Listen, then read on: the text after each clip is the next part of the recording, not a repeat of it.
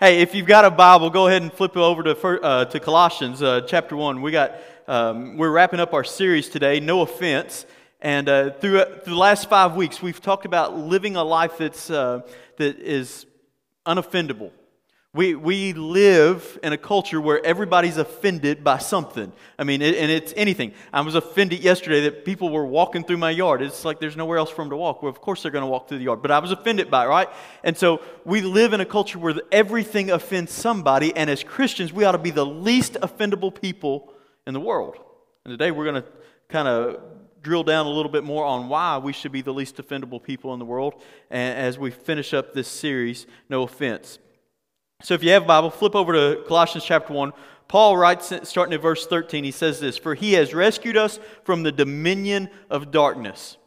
Now we could stop right there. We could stop right there and say, thank you, God, and be encouraged for the rest of our lives. He has rescued us. Notice what it doesn't say there. It doesn't say that He will rescue us. It says He has rescued us. It's a done deal. It's done. He did that on the cross. He rescued us. The Greek word there for rescue is the word erisato, and it literally means to snatch oneself. Like you know, if you want a visual image to think about this, think about maybe a little boy or a little girl playing in their yard, and they run out into the road, and mom and dad sees a car coming down the road, and so they run out into the middle of the road and they snatch that kid out of harm's way. That's what this verse is saying, literally, that God has snatched us from darkness. He has snatched us from the dominion of darkness. But you know what? It doesn't stop there. I mean, if that's all it said, that would be great. That would be good enough, wouldn't it? But it doesn't stop there. He says He has brought us into the kingdom of the Son that He loves. Which means this. It means that we're not just saved from something. We're not just saved from darkness, but we are saved to something. We're not saved from something, but we're saved to something. We're not just being snatched out of the kingdom of darkness and then placed into some spiritual no man's land, waiting for heaven one day. We've been rescued from the kingdom of darkness, and we've been saved into the kingdom of God's Son, His beloved Son. And if that's a fact, which it is, that you are already placed, that you are already placed in Christ in that kingdom, then from now on, it's all about integration, isn't it? I mean, you know, when you move from one place to another, it's about integration. It's about learning the culture of the new place that you've moved to. It's about learning the value system of that place. It's you know, if you move to Appalachia, you know, Dan, when y'all moved here, you had to learn a new language, didn't you? Because we have words here that y'all don't have in Seattle, like y'all and y'ont to and those kind of things. You have to learn the new language. And that's why the Holy Spirit is so good for us.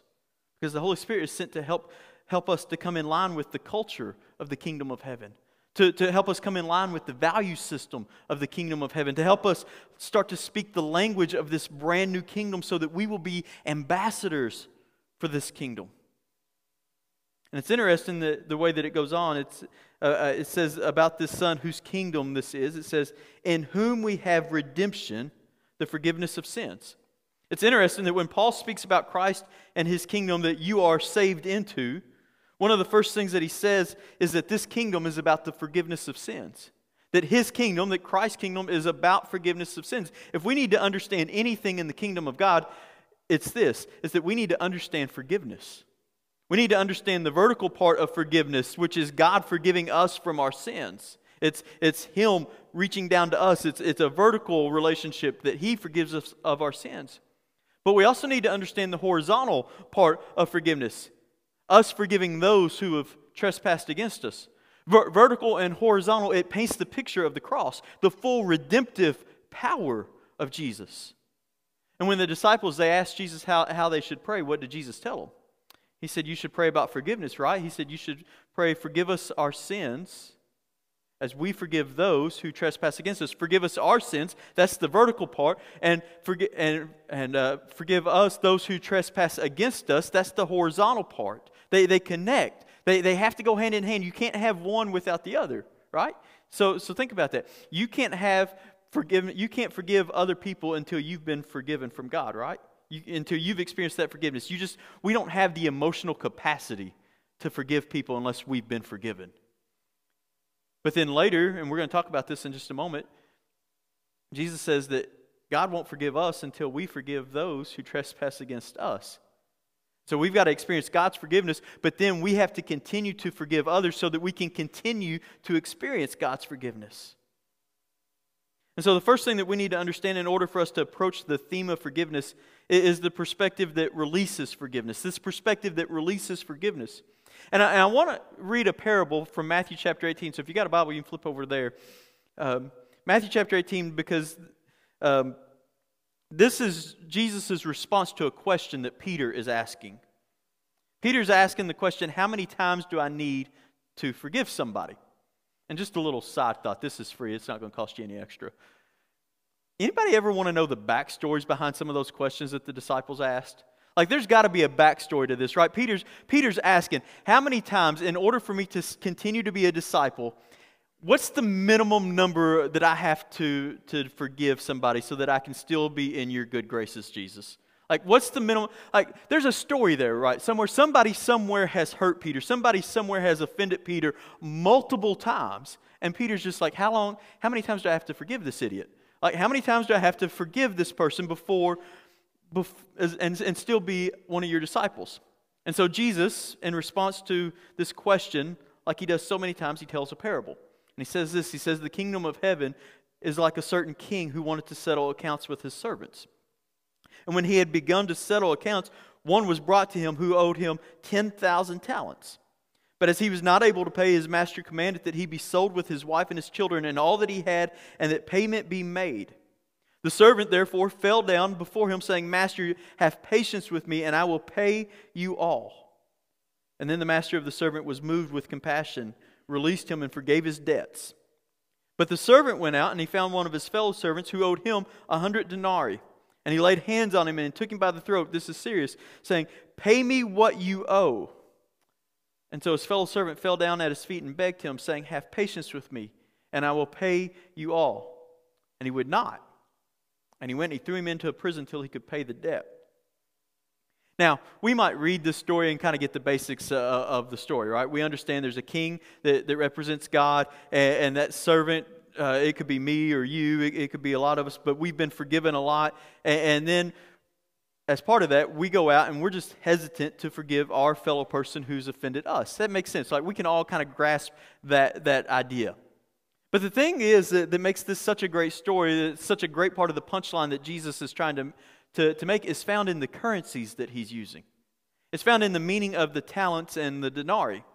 And of course, when we read this 2,000 years later in another part of the world where we normally don't deal with denarii and talents as a currency, we risk losing the whole perspective of this parable. And so I want to try to explain this the best that I can, and I hope and I pray that it will open your eyes to this to a new perspective of this parable, but also help us to understand forgiveness a little bit better. So let's make this very clear right away. I think this is all very visible to us, that there are two relationships in this story, right? We have one with the king and the servant, right? There's a debt involved of 10,000 talents, which means absolutely nothing to any of us right now, right? 10,000 talents, okay, whatever. It means nothing to us. But I hope that's about to change here in just a few minutes. But we also have another relationship with that same servant who owes the 10,000 talents, and another person, and there's a debt involved in that, which is 100 denarii, which again means really nothing to us. Now, how could we translate the value of this money into something that would be remotely relatable to us today? Well, of course, as Bible translators, as they work through translating Scripture, they will always try to avoid including specific numbers, and certain numbers, because if they write, a denarii is so and so many dollars, well, 10, 20 years later, that's not going to be accurate. It's going to be different because of inflation and just financial changes, and so it doesn't have that same currency. It doesn't have a consistent value. But there's actually one way for us to get a hold of the estimated value of that money, even though things change and we're on the completely opposite side of the world that they lived in. And that's by using 1 day's wage. By using 1 day's wage. Because 1 day's wage, the average amount of money that a person would earn in a day, the amount is going to change, right? It's going to change depending on where you live and what country you live in and the time and all that stuff. But the value is still the same. The value is the same. One day's wage, it's going to be something, in our case, it would be something that's going to help us, pay off our mortgage a little bit or put food on the table or help us buy some clothes or whatever you need for a decent life. It will be included in one day's wage. Now, in Jesus' day, one day's wage would be 1 denarius or 1 denarii, sometimes translated a silver coin. So 1 denarius equals 1 day's wage. Now, what about the talents? And I'm going to tell you, there's a little bit of math involved in this, and I wasn't real good at math in high school. It's one of the reasons I went to Bible college. We had to count people and money. That was it. You didn't have to do algebra or any of that kind of stuff. But there's a little bit of math involved in this. So 1 talent, remember, 1 denarii would be 1 day's wage. 1 talent equals 6,000 denarii. All right, so that's 6,000 days of work. So what would that be? Well, in our modern day equivalent, what would that be? Well, the average daily wage in the United States is $156.70.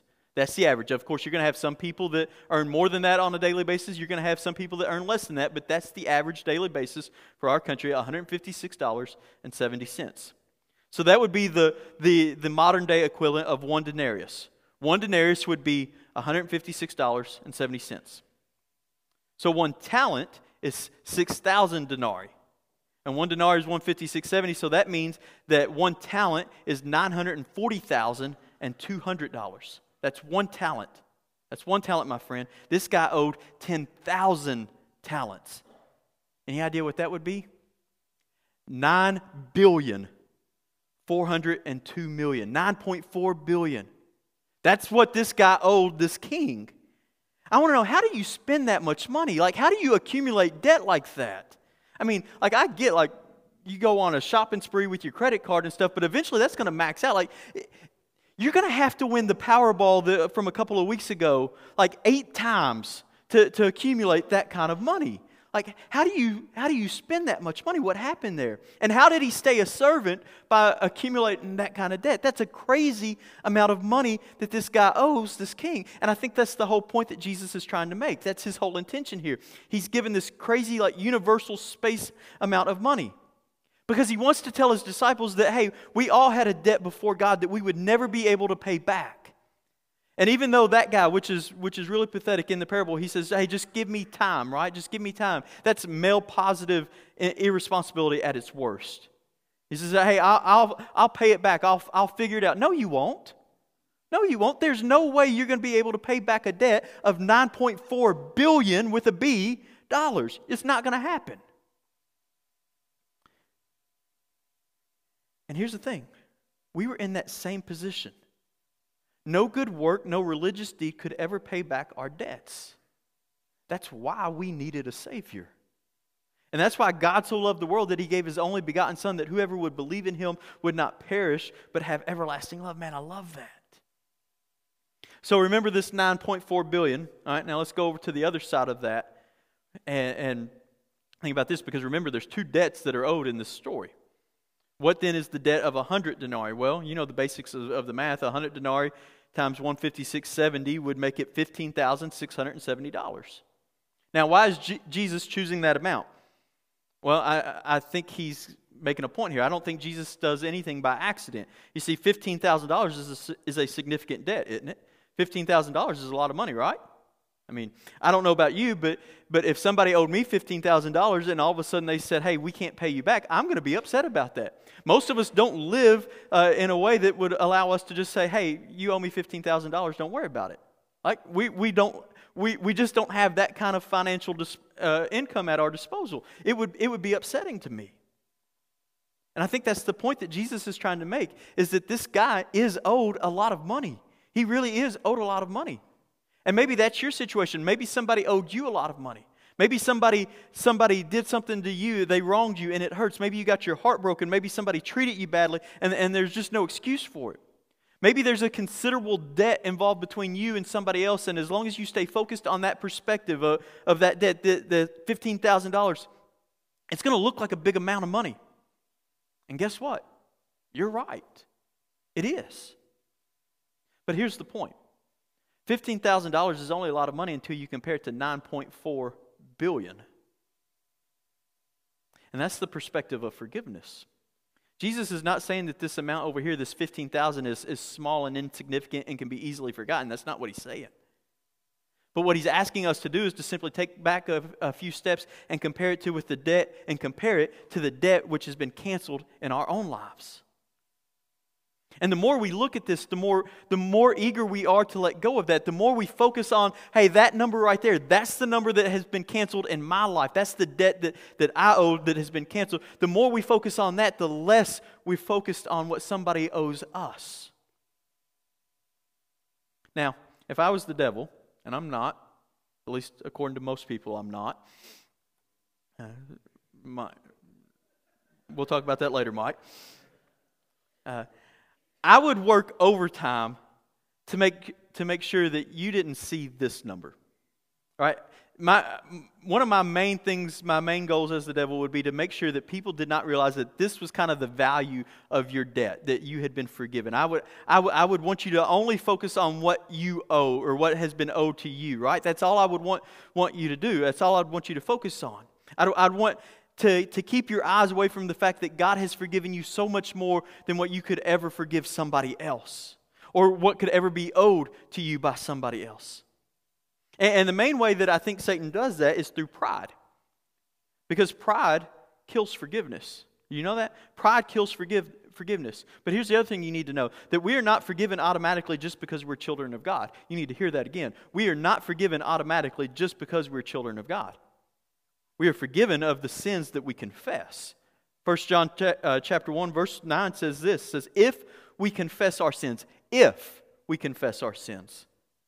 is faithful and just to forgive us of our sins and cleanse us from all unrighteousness. If we say that we have not sinned, we make Him a liar and His word is not in us. But pride will have you think, no. There is no 9 billion. I mean, I'm not that bad of a person. Like, look, I'm pretty good. Like, I don't do certain things that other people do. I don't do this, I don't do that. Compared to this person, I'm pretty good, actually. Like that's what pride would have us to do. Pride would have us think that no, there is no $9 billion, and all of a sudden you're playing down the fact that God had to send His Son to die for you. That's what pride does. Pride takes our focus off of what God had to give up so that our sins could be forgiven. Because I might not be that bad, and you may not be that bad, but God still had to send His Son to die for us. Because sin, all sin, whether little sin, big sin, however you want to classify sin, all sin separates us from God. And there is no forgiveness without the shedding of blood. That's what Jesus said. That's what God said. There is no forgiveness without the shedding of blood. So it doesn't matter if I think I'm better than you or you think you're better than me. We're still on equal playing ground, on equal footing when it comes to the level of our sin that needs to be forgiven. It's still a massive debt that we could never pay back on our own. Repeatedly in the Bible, it says God hates pride more than all the other sins. Why? Because pride will rob you of a blessing. Pride will block our hearts so that we don't see our own need for forgiveness. And because we don't see our own need for forgiveness, we won't be very eager to forgive others. Because everything that we see is about that 15,000 number, right?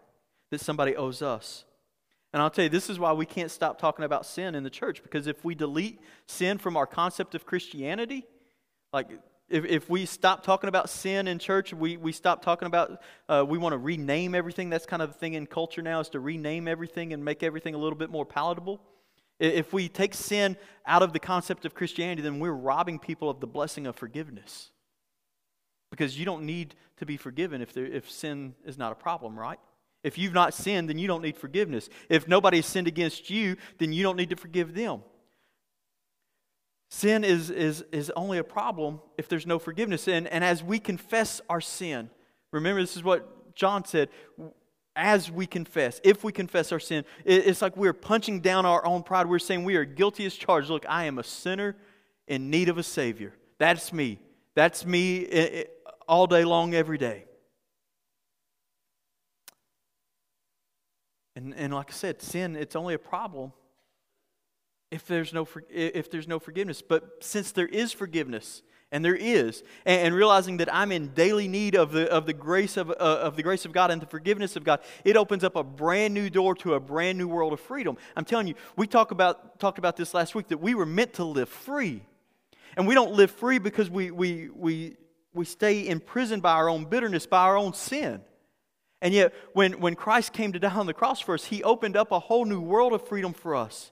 He gave His life so that we didn't have to live in bondage to sin anymore, so that we could live as forgiven people. And I think sometimes we forget that we live as forgiven people, or at least that's how we're supposed to live, as people who are free. And as we realize that, and as I realize this, and I'm constantly reminding myself of the $9 billion that God has erased from my account, from my debt account, it changes my personality and my mentality. It changes my perspective more than anything else, because there's a peace that comes from that. There's a peace that is found in forgiveness, right? Like, look, if you don't have peace in life, I'm going to say it's because you don't have forgiveness in life. But there's a peace that comes from being forgiven and from forgiving others. We don't. It's like a weight that's been lifted off your shoulders. Anybody ever swim? You like to go swimming? Yeah, people love to get in a pool. You ever put something on your shoulders and try to stay underwater, see how long you can? No, you don't, because it's a really dumb idea, right?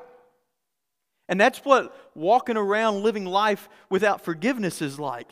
It's just something that weights you down and will ultimately take all the peace that you have from you. It will ultimately drown you. You will drown yourself in a sea of unforgiveness and never experience the peace that surpasses all understanding. Let me tell you a story about a girl named Sarah. Sarah was 16 years old. She was from Sweden. And like many Swedish young people, she was raised in a completely secularized environment. I don't know how much you know about Sweden and those European countries, but they're not Christian nations. That's not to say there's not good people over there. There are, but they're not Christian nations. There's not a lot of Christian influence. Most people would identify themselves as atheist or agnostic. And such were Sarah's parents. Her parents were atheists, and so she was raised without any concept of religion or any knowledge of the gospel of Jesus. But as she attended high school, she came into contact with a few young people who were Christians. And they began to share Jesus with her. And initially she thought they were just crazy. Like, this is crazy stuff that they're telling me about. But the more they talked to her, the more curious she got. And she got interested. And for weeks and weeks and weeks, she asked all of her questions about God and about eternity and about purpose and forgiveness. And eventually it culminated with Sarah giving her life to Christ.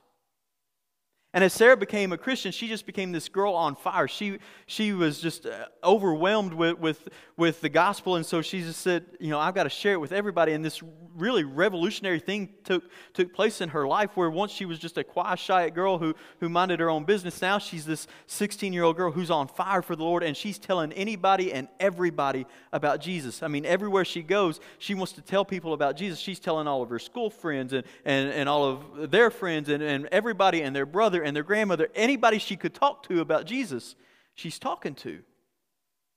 And it was amazing. Like, she starts hosting events at her school, like they're having Christian concerts. And this is all from a girl who's just a couple of months into her relationship with Christ. She's brand new into her faith. But then all of a sudden, something happened. Sarah got some really bad news. Sarah was diagnosed with a serious form of cancer. And the diagnosis, it happened way too late. The cancer had spread all over her body, and it had left her with very few chances of survival. Joachim Lundquist, who is a preacher who used to live in Sweden, he got a hold of her phone number, and so he said, I'm going to call her. And as he dialed her number, he had so many thoughts about how is this young lady who I've heard so much about, how is she coping with this? I mean, she's brand new in the Lord. What's the level of her, what's left of her faith, her zeal, her fire, her passion? She's been so on fire, and this has had to just destroy that. And so he calls her, and Sarah picks up the phone, and Joachim says, hi Sarah, this is Pastor Joachim. And Sarah immediately interrupts him. And she says, hey, great, I've been wanting to talk to you because I've been wanting to tell you all the things that God is doing in my school. And for the next 10 to 15 minutes, she just goes on and on and on about all the things that are happening in her school, all the people that she's being able to share Christ with, all the lives that are being changed. And Joachim said, as he's listening to her, he's just thinking this whole time, is she in denial? I mean, she has this news that she's going to die. Has that really caught up with her? Is she just trying to push reality away, and she's just kind of covering up and just saying the things that she thinks that I would want to hear? And then after about 20 minutes, when she finally stopped to take a breath, Joachim said, hey, okay, Sarah, all of that is amazing. That's incredible, and I'm so proud of you. But I heard, and I heard you got some really bad news, some really hard news. And she said, oh, you mean the cancer? Yeah, that's what I'm talking about. And so they began to have a conversation about that. And as it turns out, she was well aware of her chances of survival. She was really aware of the seriousness of the situation. And of course, she had her questions about why all these things would happen. But then, as they talked, she said this, and she said this to Joachim Lundqvist. She said, Pastor, there's been a few Christian brothers and sisters of mine who have been saying things like, God can heal people. And that would be great if He did. But here's the way I see it. And this is powerful. Listen to this. She said, here's the way I see it. I know that my sins are forgiven. And even if I die from this, I'm ready to go. I just have one concern, one thing that is important for me, and that's to bring as many people with me to heaven as possible in the time that I have left in this world. I mean, that's powerful. Joachim said with tears just streaming down his face that he was so moved by this 16-year-old who just months into her walk with Christ has this peace that has come about her because she knew forgiveness. This peace that's not connected to perfect circumstances, in fact, just the opposite. But it was peace that was connected to the fact that she knew that $9 billion had been canceled from her debt account. And whatever happens to me now will not ever change that fact. Whatever the devil tries to throw at my face can never change the fact that I'm forgiving and I know where I'm going when it's my time. See, that's peace. Now, praise God, Sarah survived. 10 years of prayer and chemo and radiation and treatment. It was a long battle, but you know what? Today, Sarah is completely cancer-free. She's married. Her and her husband are a part of a church. They've been missionaries in Thailand for a number of years now, and they've adopted a beautiful little Thai girl as their own daughter. But the point in the story is not only the fact that Sarah survived, but the fact that Sarah knew about forgiveness. And that knowledge made her push through. Though her life might be long or it might be short, that was all secondary to her because she understood the peace that comes from forgiveness. And throughout her entire treatment, she just kept sharing Jesus with other people, with doctors, with nurses, basically anyone who would come into her path. That's the peace that comes from forgiveness and the peace that God wants to give us. It's peace that is only found on the other side of forgiveness, of accepting the fact that Jesus paid a price for you and that price, whatever you've done, is not greater than the price that He's paid. Jeff said it perfect a minute ago. That we think we gotta be right before we come back to church, right? That's how people live. I got to get all this stuff cleaned up in my life before I come back to church. You'll never come back to church that way. You won't. And here's the thing that everybody needs to understand is that whatever value you put on the things that you've done, the price that Jesus paid is far greater. Far greater. It could never, they're not even comparable. But there's power that is unleashed through forgiveness. And it brings peace. Let me share one more story and then we'll be done. Back in February of 2015, many of you will remember seeing this on the news. A group of ISIS warriors led 21 young Christian men down to a beach in Libya in northern Africa. These Christians were forced to kneel down, and the spokesman of ISIS made a statement that these people of the cross, that's how he referred to these Christian men, that they were not worthy of living. And all 21 men were executed by ISIS on that beach. And ISIS videotaped the whole thing. They put it on YouTube as an attempt to scare Christians from staying in their faith. And it was an attempt to motivate them to leave behind their faith and hide in the terror of darkness. However, this video had the exact opposite effect. Because all over Egypt, it spread like wildfire. Even though Egypt is an Islamic nation, everybody was concerned because these were Egyptian citizens. They brought the mother of one of these executed young men into a TV studio just a week after this terrible, terrible event. It was for a talk show, and it was the biggest talk show in all of Egypt. And on that show, the host asked her, said, if you had these men who had killed your son and his 20 other friends, if you had them in front of you, if you could do anything to them, what would you do? What punishment would be enough for the fact that they killed your son and 20 other men? And she looked into the camera. And she said, you know what? I only wish for these men to find the forgiveness to find forgiveness in Jesus Christ.